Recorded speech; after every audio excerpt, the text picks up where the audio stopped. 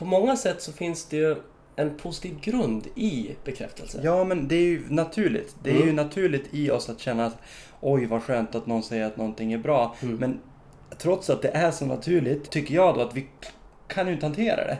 Vi blir ju torska på bekräftelse. Vi blir ju så beroende av den här känslan där det blir en osund jakt på den.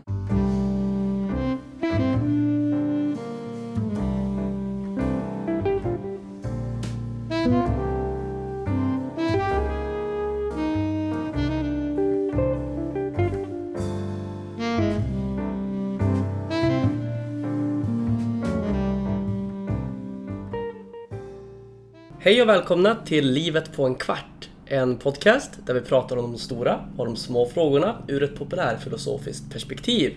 Vi som håller det här, det är jag, Kalle Björk, och vid min sida Jonas Desai. Hej Jonas! Det är roligt att vara här. Jag är taggad för att samtala. Innan vi går in på dagens tema så ska vi bara säga tack för den kärleken som vi får på vår Facebook-sida. Jättekul att se att det var intresse och den här gången var det tankar om sanning. Från vår ömsesidiga vän Mattias Andersson. Som vi för övrigt ska säga grattis på födelsedagen till. Yes. Och Jonas, vad ska vi prata om idag? Jo, idag ska vi prata om bekräftelse. Ett ämne som jag tror att jag flaggade för lite hårdare än vad du gjorde, Kalle. Delvis för att jag går in med ett ingångsvärde som är negativt. Bekräftelse, som jag tolkar det i alla fall, är att man gör någonting i ett socialt sammanhang kanske då. Det kan vara på sociala medier eller så kan det vara i verkliga livet. Ja, men i verkliga livet, i vardagsrummet för sina kompisar eller vad det kan vara. Jag kan dra ett skämt och få ett skratt. Jag kan röra någon och få beröring tillbaka. Jag kan få en applåd när jag sjunger. Vad det nu kan vara. Jag kan lägga upp en selfie och få likes. De likesen översätts eller omvandlas då i bekräftelse. Vilket oftast då, eller nästan uteslutande, ger en skön känsla. Den sköna känslan är väl det som kallas bekräftelse. Eller så det utgår jag, den liksom definitionen utgår jag ifrån i alla fall. Det jag känner med bekräftelse är att vi har ett sånt behov av det. Vilket i sig inte behöver vara något fel i grunden. Men min poäng är så här. När bekräftelse blir så viktigt så att det börjar styra din självkänsla, så innebär det alltså att din självkänsla styrs av vad andras reaktioner blir av dig och det du gör. Vad händer då när den bekräftelsen inte kommer? Vad händer med din självkänsla och din person när den bekräftelsen uteblir? Och där tycker jag väl att den ständiga jakten på bekräftelse är skadlig. Och jag menar, dålig självkänsla och vad det får för uttryck i psykisk hälsa. I psykisk hälsa eller sociala sammanhang behöver vi kanske inte etablera här. Det är väl redan absolut. Nej, men att det finns det kan jag säga som psykolog, att det finns ett tydligt samband mellan att ha låg självkänsla och förekomsten av depression, nedstämdhet, ångest och så vidare. Så att det finns ett sånt samband. Ja, så det, i alla fall kopplingen som jag gör är att bekräftelse är ju nice, men när den börjar styra din självkänsla och när den nästan är avgörande för din självkänsla, om du får 50 likes på din selfie.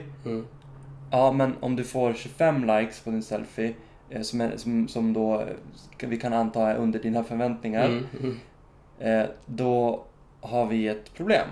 Alltså då blir det en jobbig känsla. Ja, men det absolut. blir otillräckligt. Ja, det är ett spännande resonemang som du för. Och det är klart att när det blir så ytligt ens jakt på bekräftelse så har vi ett problem. Om det handlar om 25 likes istället för 50 som du beskriver. Samtidigt så tycker jag att jag har väl kanske en liten annan ingångsvinkel i grunden till självkänsla i alla fall, som jag vill lyfta fram också. Bekräftelse eller självkänsla? Både och egentligen. Både och. Men om det bekräftelse är ju temat idag. Om vi börjar där då, så tänker jag att just att bli bekräftad är någonting väldigt kraftfullt och positivt för människan. Det är något som redan spädbarnet gör tidigt med sin förälder. Får ögonkontakt och söker den för att bli bekräftad att jag är sedd, jag är älskad, jag blir omhändertagen. Och sen fortsätter det genom livet. Och jag tänker det är någonting som ofta gör oss väldigt glada och mer modiga i olika situationer, att våga ta initiativ. Och också mer snälla att kunna ge tillbaka bekräftelse när man själv får det. Så på många sätt så finns det ju en positiv grund i bekräftelse. Ja, men det är ju naturligt. Det är ju naturligt i oss att känna att oj vad skönt det är att få beröring. Eller oj det är skönt att någon säger att någonting är bra. Men trots att det är så naturligt, för det kan ju inte bli mer naturligt om du nu etablerar att till och med ett spädbarn, eller inte till och med, ett spädbarn behöver bekräftelse. Absolut, det är en del av anknytningsprocessen för ett spädbarn, det är jätteviktigt. Ja, och då menar jag att det kan som inte bli mer naturligt än så. Och ändå tycker jag då att vi kan ju inte hantera det. Trots att det är så naturligt i vår tillvaro och vår existens, så kan vi inte hantera det. För vi blir ju torska på bekräftelse. Vi blir ju så beroende av den här känslan så att vi låter den styra oss till den grad där det blir en osund jakt på den. Just det. Ja, men alltså, vad ska man göra åt det, jag på säga? Ja, det är ju inte bara, alltså jag säger vi för att det är någonting som omger oss i allra högsta grad, och personer som håller sig utanför det måste nästan hålla sig utanför samhället. Ja. Nej visst, det är en jätteviktig del av det naturliga samspelet vi har, att bli bekräftade socialt. Och när det går, när det tas uttryck på fel sätt, så tror jag också att det kan vara skadligt, absolut. Det finns ju också ett rätt sätt att förhålla sig till bekräftelse. Måste väl finnas, antar jag. Eller? Alltså, om du får beröm på jobbet till exempel, så finns det väl ett sätt att ta emot det berömmet utan att det blir som en drog. Det tror jag absolut att det gör, att det finns. Och det är en jätteviktig del för mig och jag tänker för de flesta av oss, att hitta en balans i det. Att hitta en balans i att hantera bekräftelsen och sökandet efter bekräftelse på ett bra sätt. För det, jag tror det är ingenting som man kan liksom plocka bort när vi är så sociala varelser som vi är.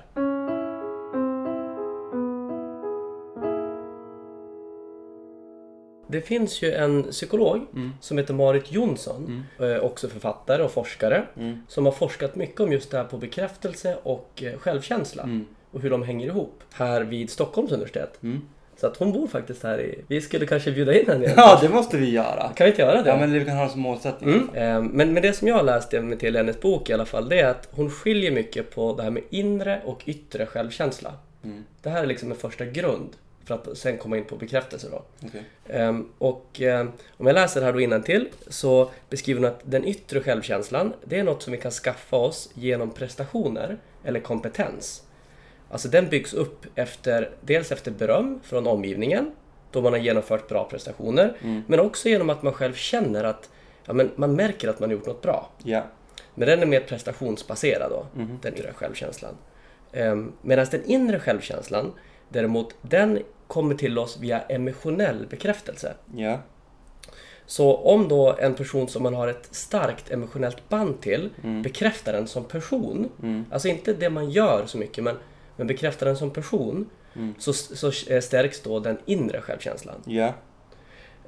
Och det är liksom grunden här. Och sen så hon går vidare i sitt resonemang och tangerar mycket det som vi har pratat om nu, det här med att söka bekräftelse i den sociala omgivningen. Och beskriver att de personer som har en lägre inre självkänsla tenderar oftare i alla fall att ha ett bekräftelsebehov av att söka den här mer ytliga bekräftelsen. Men hon beskriver problemet med det blir att det blir som att fylla, som hon säger, en sandgrop med vatten. Att det spelar inte så stor roll hur mycket ytterbekräftelse man får. Via, som du säger, till exempel selfies, via social bekräftelse från vänner och från arbetskollegor och så.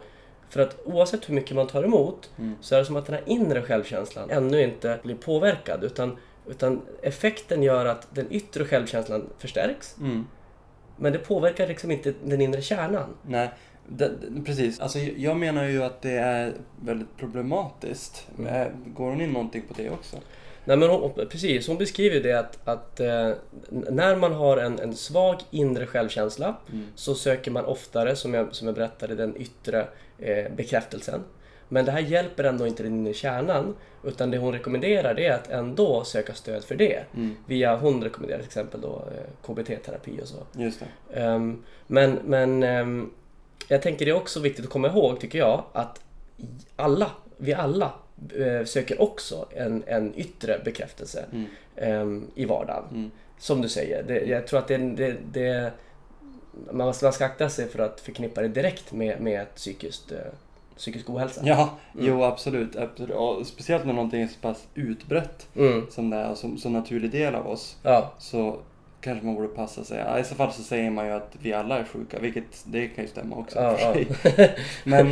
Men vi brukar ju läsa ibland från Wikipedia. Och vi brukar alltid säga exakt samma sak. Ibland, men vi har gjort det varje gång. Det är lika bra att vi gör det till ett tema nu. Nej men, en rad är det bara i svenska Wikipedia. Jag läser innantill här. Då står det så här. Bekräftelse är något som tyder på eller bevisar att något är sant. Och när jag hör den meningen så tänker jag direkt på ett personligt exempel från ett tidigare förhållande. Där jag tyckte att jag behövde mindre bekräftelse än vad hon behövde.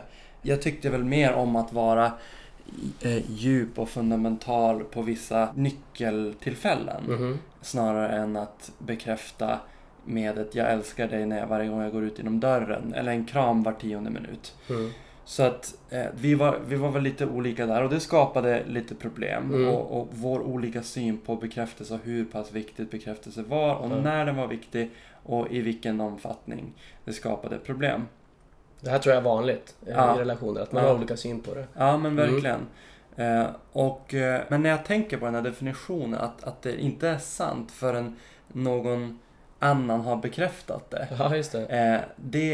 Det blev påtagligt i den här relationen eftersom min bild av henne var att hon var osäker. Alltså en osäker person som sällan vågade ta något beslut eller sällan vågade leda. För att det kanske är en mer blottad position.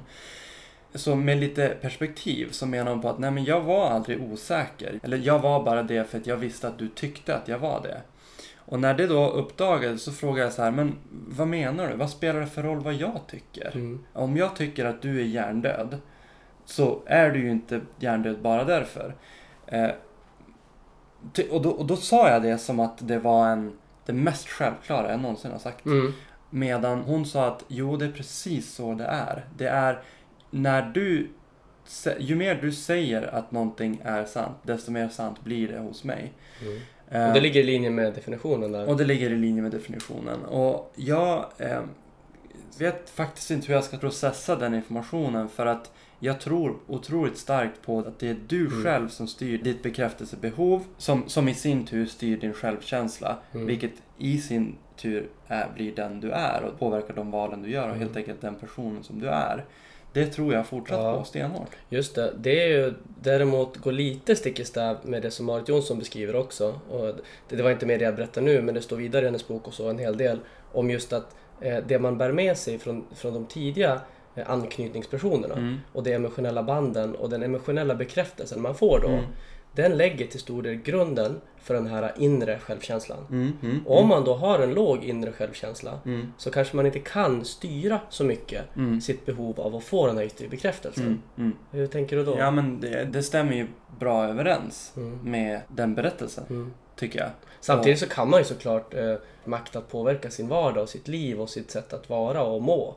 Så att det finns ju alltid möjligheter, men det är en längre väg att gå eventuellt då, om man då har en grund av en låg självkänsla. Ja, men absolut. Och min summering blir väl någonstans att ingen av oss kanske gjorde fel. Att vi kanske bara var olika där och att det blev problematiskt. Just det. I själva verket tycker jag att hela grejen är ganska ambivalent bekräftelse. Alltså. Jag menar, vi alla söker det, verkar det som. Det verkar som att det är otroligt naturligt i oss. Vi alla är mer eller mindre beroende av det för att känna oss glada eller det styr oss i stor utsträckning. I vissa fall så söker vi en bekräftelse som är ytlig. Som handlar om, likes, pengar, social status. Och det blir liksom det som driver oss framåt. Alltså vad tycker vi om det där egentligen? Jag försöker ju motarbeta det där hela tiden. Man ser ju väldigt mycket av det såklart. Det är sociala markörer i form av liksom vilken bil man kör, var man bor, vilka kläder man har. Och det menar du är styrt av, fast när du säger sociala markörer så menar du det är styrt av bekräftelse? Ja, men jag tror det. Eller jakten på bekräftelse? Jakten på bekräftelse. Det tror jag till stor del i alla fall styr. Och jag håller med dig, det är ingenting som jag ser positivt på. Nej. Samtidigt så är man ju också en del av samhället och säkert påverkad mer än man tror av det. Ja, men sen bor du på Mariatorget till exempel. Fin del av Söder liksom. Ja, men det kanske liksom inte har... Det var inte därför du köpte lägenheten där. Nej. Men det är ändå en relevant observation här nu när vi pratar om det här. Absolut, för att jag ser mig som en person som inte bryr mig så mycket om de yttre sociala markörerna. Jag har ju ingen bil och så vidare. Men nej, man är säkert mer påverkad än man tror. Ja, med de orden så kan vi väl knyta ihop säcken för dagens samtal, eller hur? Det gör vi. Vi hörs igen om en månad, nästa avsnitt. Innan dess hoppas vi att vi hörs på Facebook-sidan. Och så får ni ha det så bra. På återhörande, hörni. Tack!